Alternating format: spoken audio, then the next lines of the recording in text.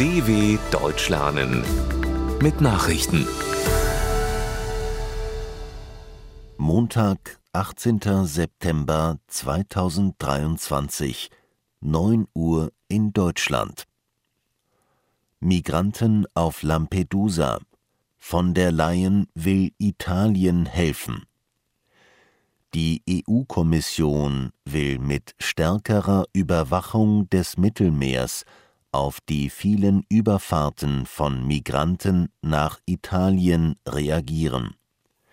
Man könne das über die Grenzschutzagentur Frontex tun, sagte Kommissionspräsidentin Ursula von der Leyen, als sie mit der italienischen Regierungschefin Giorgia Meloni die Insel Lampedusa besuchte. Meloni pochte auf ein härteres Vorgehen. Die Migranten müssten schon an der Überfahrt nach Europa gehindert werden. Über die Umverteilung auf die Mitgliedstaaten zu reden, löse das Problem nicht. Binnen 3 Tagen waren 8.500 Menschen in 199 Booten auf der Insel angekommen. Viele Festnahmen im Iran zum Todestag von Jina Mahsa Amini.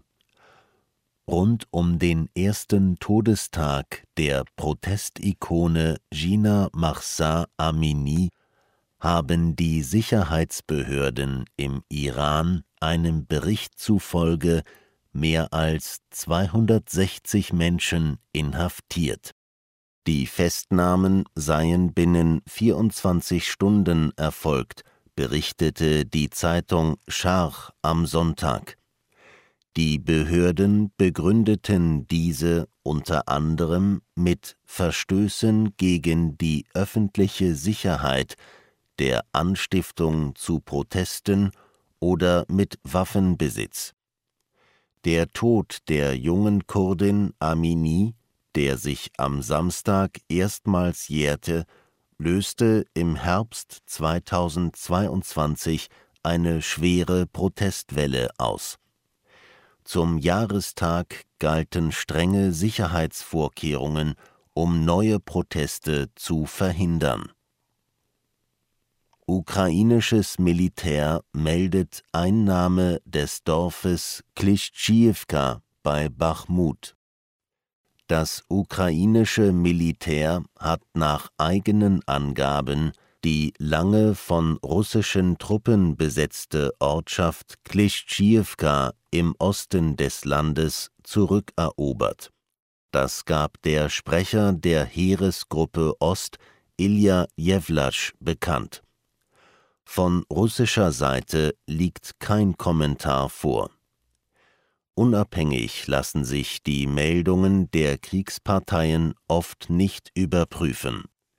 Sollte die Meldung über die Einnahme Klishchiivkas zutreffen, wird die taktische Lage der russischen Besatzer in Bachmut deutlich schlechter. Sie laufen nun Gefahr, vom Süden und vom Norden her in die Zange genommen zu werden. Taiwan meldet neuen Höchststand an chinesischen Kampfjets. Taiwans Verteidigungsministerium hat binnen 24 Stunden mehr als 100 chinesische Kampfjets in der Nähe der Insel entdeckt. Diese Zahl sei ein neuer Höchststand, erklärte das Ministerium in der Hauptstadt Taipeh. Von den insgesamt 103 Flugzeugen hätten 40 die symbolische Mittellinie in der Taiwanstraße überquert, der Meerenge zwischen der Inselrepublik und der Volksrepublik China. Sie seien damit in die Luftverteidigungszone Taiwans eingedrungen. Außerdem seien 9 chinesische Marineschiffe gesichtet worden.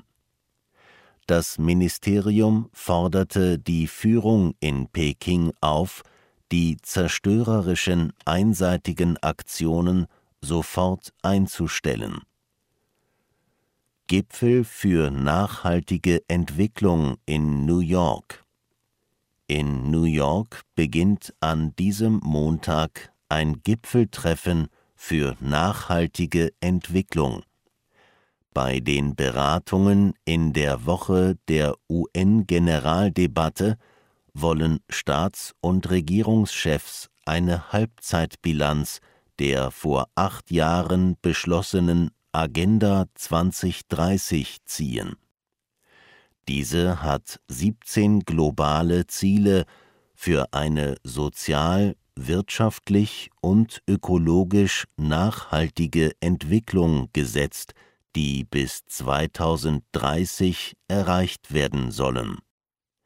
Für Unruhe sorgt im Vorfeld des Treffens ein Schreiben von 11 Staaten, in dem eine Blockade von Erklärungen zu den UN-Nachhaltigkeitszielen angekündigt wird.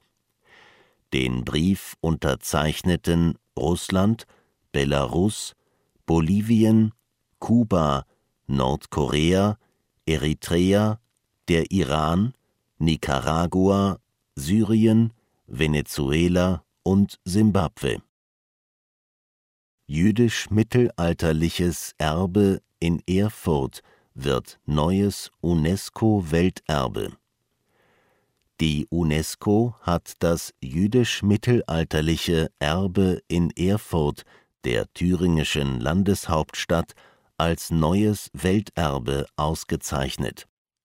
Das entschied die UN-Kulturorganisation auf einer Sitzung im saudi-arabischen Riad. Ausgezeichnet wurden Erfurts alte Synagoge, ein vor rund 16 Jahren durch Zufall entdecktes mittelalterliches Ritualbad und das vermutlich um 1250 errichtete sogenannte Steinhaus, ein Wohnhaus. Die alte Synagoge gilt als eine der ältesten, größten und am besten erhaltenen Synagogen Europas. In Deutschland gibt es damit nun 52 Welterbestätten. Soweit die Meldungen vom 18.09.2023. dw.com/langsame Nachrichten